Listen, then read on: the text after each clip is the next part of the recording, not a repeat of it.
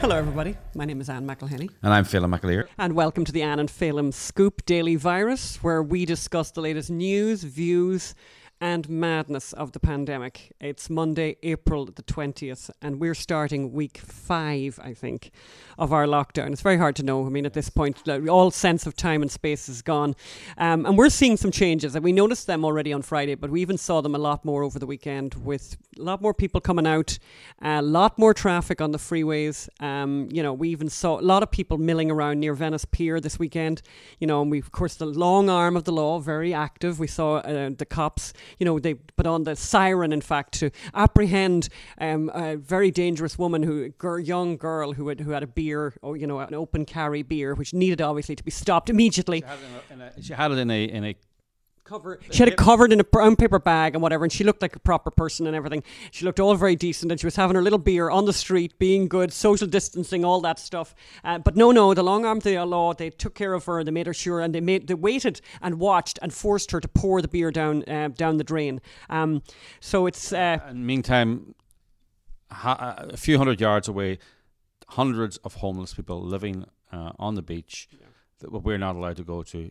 Taking drugs, drinking, all that. It's great that they're not part of any kind of vulnerable population, though, Phelim, right? That might be taking away all the ventilating machines when they get ill. I mean, this is it.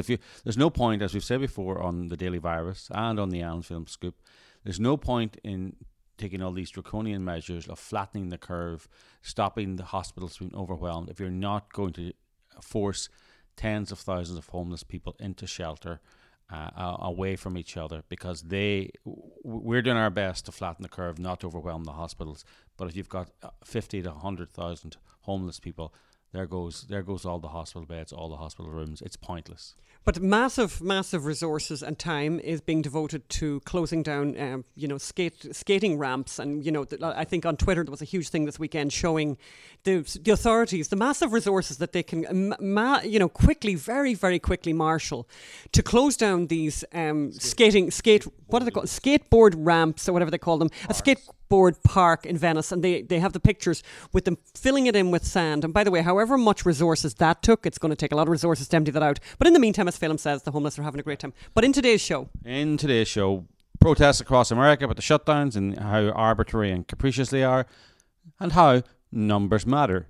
Except when it makes America look good and Donald Trump look good, then numbers don't really matter. And, we'll look at numbers. Ireland versus America, very interesting numbers. And again, numbers that the media should be focusing on, but won't, because they don't make Donald Trump look bad. Talking of Ireland, we're going to look at how Chinese money and influence is influencing one of Ireland's oldest universities, to examine the whole concept of academic freedom. And again... Oh, dear. And again, not in a good way.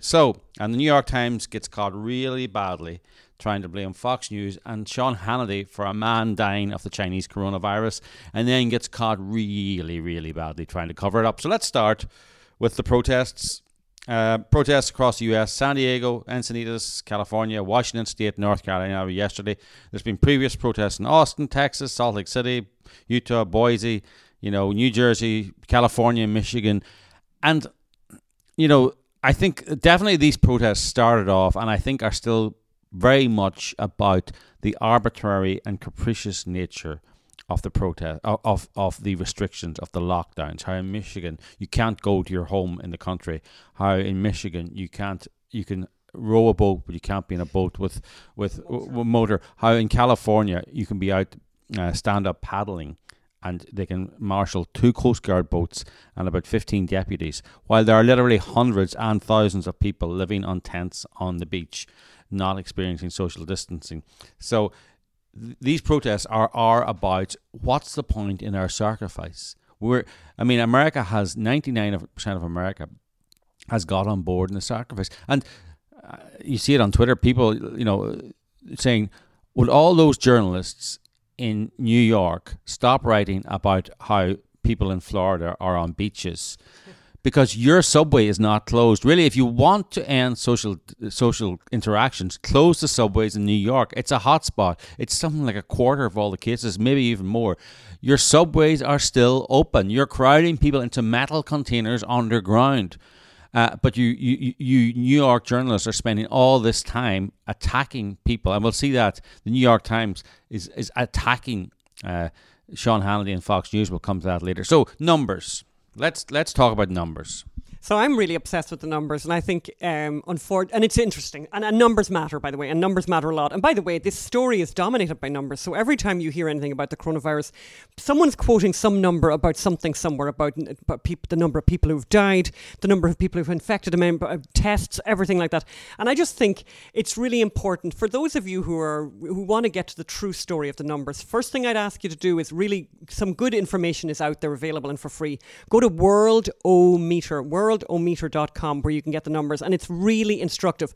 So here's what matters. What really matters is the numbers of dead per million, not the absolute number of dead, because obviously that's not comparing oranges with fruit or whatever, apples or whatever they like to say, So what you need to do is you need to look at the deaths per million. Interestingly enough, and bizarrely, and not at all bizarrely, but very disappointingly, the world's media, not just the US media, but the world's media are focused on the fact that the US number is very large. And they're like, the US number tops all the world numbers, that the US number is so big. But then, of course, there is the little detail of the fact that there's quite a large population here of 330 million. So let's get to the real numbers. Let's get to the numbers that matter. The numbers of deaths per million. And by the way, even if I sound a little bit flippant there, every death diminishes all of us, as the poem says. I mean, it's an awful thing, and it's terrible that anybody has to die because of this virus, which of course was caused, came out of China, and we still don't know. And when you talk about numbers, very interesting, the Chinese numbers. But you won't believe this. I mean, and it's really, really worth digging into the numbers. What country? And I'm going to tell you the answer very quickly. But what country in the world has the highest death rate on the planet Earth? And that's either a country or a principality. What country has the highest number? And you're all guessing away there, Italy and all of that. No, the answer is San Marino. San Marino, which is a small republic, but it's landlocked. It's a landlocked small republic in Italy. And of course, obviously, Italy has the huge numbers. So San Marino, and actually one of the things they're doing in San Marino now, because of the fact that their numbers are so high. And then why are the numbers the highest numbers in the world concentrated in this place? Obviously, the fact that it's in Italy doesn't help. I think there's also, and who knows, there's a lot of stuff that hasn't come out yet about all of these numbers. One of the other things about San Marino, huge amount of testing, but also a very old population. But where does America come in here? Where does America come in this list of most deaths per million? Number 13. So it's interesting that the New York Times, for example, CNN doesn't say, as we're going forward in this coronavirus and this awful pandemic, America isn't doing too badly, because you compare it with all these other countries that go ahead on that list of 13. But go ahead there. So, I mean, we can't phone home to Ireland without somebody saying, oh, Trump's making a big mess of it over there in America. Oh, you're really messing up. Listen, Ireland, and listen to all you other countries like Sweden and Belgium. Like, Belgium has the worst figures of them all for a major country. Yeah, not like San Marino, Monaco, these small little countries where figures can be skewed. Belgium has a appalling death rate, but Ireland has 124 deaths per million. The United States of America has 122. Ireland has a higher death rate than America. That is a fact. That is a mathematical fact. Now, but the media will always go for this headline large number of deaths, right? For example, America has 20,000. America has more than 40,000 deaths now, and Ireland has 610. Sounds like a big difference. It is, obviously, but America has this huge population. And we were speaking to someone today, and it's not as if the world's media doesn't understand this per million concept or the large population concept. Because when President Donald Trump said, we have done the most tests of everyone in the world, the media immediately said, well, yes, of course you have, because we have one of the largest populations of the world. You got to do it per capita, how many tests per capita. But they won't do that about deaths per capita. Yeah, so exactly. So it's not like, because that was one of the things what I was thinking, like, if you're trying to give them the benefit of the doubt, you think, okay, well, maybe they don't get this per capita thing. No, they get the per capita thing really, really well. They just want all their stories to be negative about America. But I love this, and I think this is also important when you dig into these numbers. And we're going to be looking at more of this as we go forward, and also looking at the timeline of events, because that's another thing that keeps coming up over and over again, of what did Donald Trump do when and how quickly and all of that, and how other countries were better or worse or whatever. But of course, invariably, everyone was better except for Donald Trump is the worst ever. But here's an interesting one. When you look at the deaths per million that are the numbers that are being reported into these institutions, where does China come into the number? And I mean, honestly, this is where you need to really back again to this point that we make over and over again about that the media are being intentionally dishonest. China is number 85 in the number of deaths per million. So China's death toll is the 85th on the planet Earth. And they are reporting 3 deaths per million. By the way, up until 4 days ago, Phelim, that was 1 death per million that they were reporting. The only reason it's jumped dramatically is they've gone and said, oopsie, we made a mistake, and actually 50% more people died in Wuhan than we had previously reported. This is who they are, the Chinese. The idea, by the way, that China is not number 1 and San Marino is number 2, or wherever San Marino might be. But I can tell you one thing, the idea that China is number 85, what utter rubbish. And just to give you kind of an idea of, and you can look these numbers up because I think it is worth looking at. World-O-Meter on the coronavirus section. Yeah, the coronavirus section of World-O-Meter, and it's really fascinating. And what you can do is you go to the top of each of the categories, and if you hit the top of the category, it'll give you, that number, that particular data set sequentially. So here's the number of here's the rundown of the top 13 countries at the moment. So San Marino, as I said, is number 1, unfortunately. Belgium at the moment is the, as Phelim says, the worst country for deaths. Next to that is Andorra. Belgium has 490. Then you've got Andorra, which is a small principality between Spain and France. That's 466. Very small country. Spain, 437 a million. Italy, 391 per million. France, 302. UK, 237. Then you've got San Martin, which is 233. Then you got Netherlands, 215. Switzerland, 161. Then you got Sweden, 152. Then you've got Ireland at 124. And then you've got the United States at 122. So you've got Belgium at 490.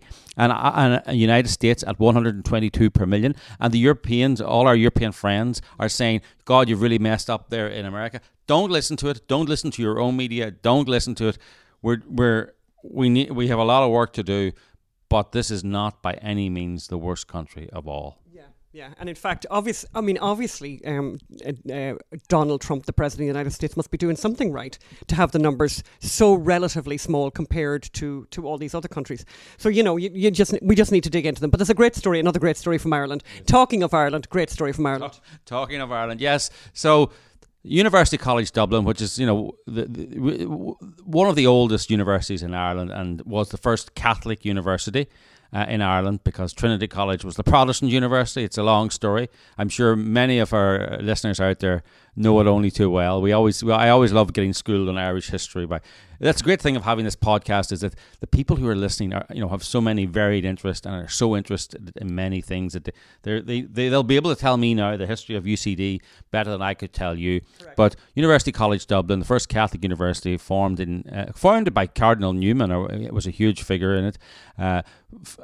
A huge institution in the United States. So they have been looking again at all their codes of ethics and their raison d'etre.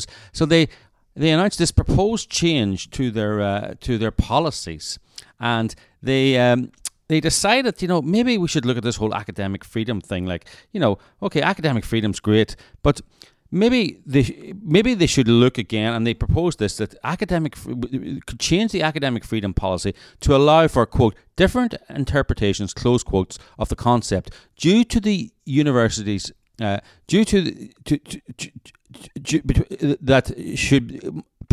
academics at UCD must consider the, quote, the risk of tension, quote, close quotes, between its obligations to uphold academic freedom and, quote, the strategic imperative to internationalize higher education, close quotes. Isn't that lovely? The strategic imperative to internationalize higher education. That sounds like they're bringing the gift of education as a gift from the Irish. Remember, Ireland sent out saints and scholars, missionaries in the fifth and in the fifth, sixth, seventh century. We brought Christianity to Europe, and bringing international education across the thing.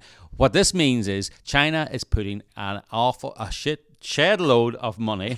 A shed load of money. I do not say anything else. A shed load of money. A shed load of money into University College Dublin. They're setting up a Confucius Centre. They're partnering with colleges in China. They're partnering with all these other places, and they're also 1/3 of UCD students are now international students who pay enormous sums in fees, and of course most of those are Chinese students. So they do not want to jeopardize this money, so they're suggesting redefining what academic freedom means. Everyone's got different divergent ideas of academic freedom, and policies should allow for different interpretations. So. I love that line. It's important to be aware that different interpretations of academic freedom may arise in other jurisdictions where Irish law does not apply. Yeah, where Irish law does not apply, in other jurisdictions. Let me think of a jurisdiction, Phelim. I'm going to really have to think about this. But there might be a jurisdiction, for example, where up until quite recently, by the way, if you got pregnant with a second child, we'd have to force you to have an abortion. That'd be like a slightly different jurisdiction, wouldn't it, Phelim? Yes. But should we respect that, though, anyway? Sure, anyway. Well, can I just say, academic freedom has got nothing to do with Irish law. There's no law that says you have to have academic freedom. There's no law in Irish legislation. There's no law in American legislation. You have to have academic freedom. You wouldn't have a university. It wouldn't be considered a proper university if you don't have academic freedom, which is why most people don't consider a lot of universities anymore. But it's not a law thing. It's not. It's about creating a university where research and progress happen because you've got the freedom to think outrageous things and to think outrageous scientific things and think outside the box. But what you create when you mess with academic freedom is propaganda outlets, not a propaganda school, not a academic progressive school.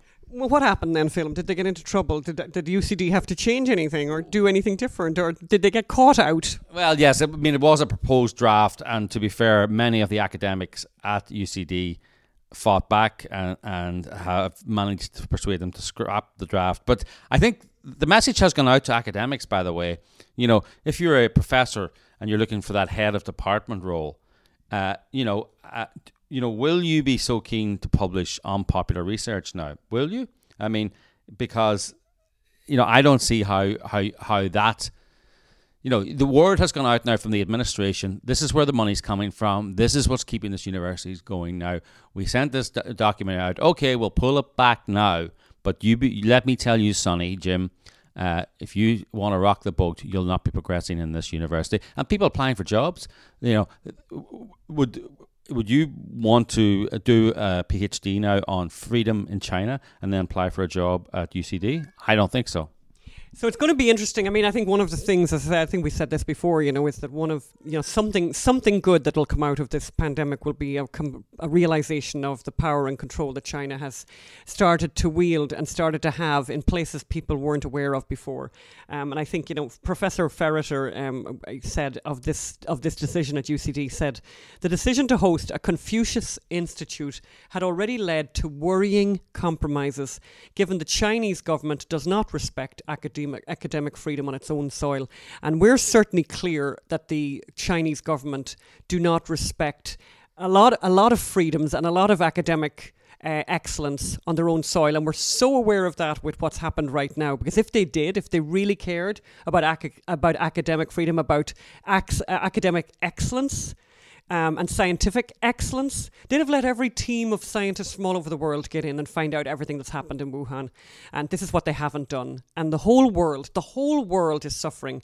The whole world is suffering a pandemic. The whole world is closed down. And millions of people are impoverished. thousands of people are dead, tens of thousands of people are dead, but millions of people have been impoverished. And I think at the end of all this, what needs to happen is there needs to be a reckoning. Well, talking of a reckoning, Confucius say, don't trust New York Times, and we don't need a Confucius Institute to tell us that. So the New York Times, yes, have been caught, they have been caught out super badly. So there was a big article today in in yesterday's New York Times, fake news and a possibly ill-fated trip, about this bar owner in New York who was taking a cruise at the beginning of January, but didn't know whether to go. And then he heard Sean Hannity on Fox News say, everything's under control, and there's a quote from Sean Hannity, and that persuaded him to go on the cruise. He came back, he died, and Fox News... Ipso facto, Sean Hannity killed a gentleman from New Jersey, is that correct? Brooklyn. From Brooklyn. It's even worse. Yes, it is. Yes, from Brooklyn, it's even worse. And blood on his hands, in fact. So then of course, someone noticed the actual quote from Sean Hannity was actually 9 days after the guy went on the cruise. So he'd already gone on the cruise when Sean Hannity said these words. So have the New York Times made an apology then, Phelim? Confucius say New York Times not apologise to Fox News. Confucius say New York Times never apologise for big mess up. Yes, so Confucius say the New York Times then, how do you get around that? So what they did was they still had the story, and then in a comment that they later got from Fox News, they say a spokesman for Fox News said Mr. Hannity made statements taking the spread of coronavirus seriously early on, and that his comment about the public being scared by the coverage happened after the Joyces left on their cruise. In other words, New York Times, your story above is completely wrong. It's not enough to throw in this comment. It actually destroys. That's a fact. They're saying your story is factually wrong, and you have to say, well, is that true or not, and go back through the archive. But you can't have a story that has this bit at the top and the bit saying factually that is wrong at the bottom. You are reporters, not stenographers. You should check the evidence, and the reason you didn't was because that it's not true. Then you don't want the facts to get away in the way of a good story or a good headline or a good attack. Confucius say, don't let truth get in the way of good attack on Fox News. So then what I particularly like is the author is Gina Bellafante, who accused Fox News and Sean Hannity of downplaying the coronavirus and sending this man off to his death. I think it was something like 15 days after he went on his I can't remember, many days after he went on his cruise. Miss Bellafante wrote in a tweet, I fundamentally don't understand the panic. She's talking about the coronavirus here. Incidence of the disease is declining in China. I'm not sure about the grammar, Gina, but you know. We need to go in and stealth edit that, Gina, just like you did with the previous thing. Incidence of the disease is declining in China. Virus is not deadly in vast majority of cases. Productions and so all will slow down and will obviously rebound. So she doesn't understand the panic, but Sean Hannity was supposed to panic and tell this guy that he shouldn't go on the cruise, but the guy didn't. So maybe he read the New York Times Twitter account and saw Gina Bellafante and thought, oh, I'm okay then, I should go on the cruise. Maybe it's Gina Bellafante who has blood on her hands. Confucius say, maybe it's true. It's a little bit like that thing that they used to have years ago, love is never having to say you're sorry. It's like New York Times is never having to say you're sorry. Yeah. So that's us for today. Yeah. And stay safe out there. Be well and keep in touch and give us a rating on the podcast app. Yes, go to the Apple Podcast. Please give us a rating. Leave a comment. By the way, this is the Daily Virus. It's a shorter 15-20 minute that we could never keep to 15 or 20 minutes daily program. But every Wednesday we release the Anne and Phelim Scoop, which is a 45 minute to an hour long podcast. You won't want to miss this week's. We've got some great guests: Molly Hemingway, Mark Morano. Molly Hemingway of The Federalist, Mark Morano of Climate Depot. It is going to be a very, very interesting episode with very, very interesting comments from these wonderful journalists. So please stay safe, keep well, and see you tomorrow. Bye. Thank you. All the best. Bye bye.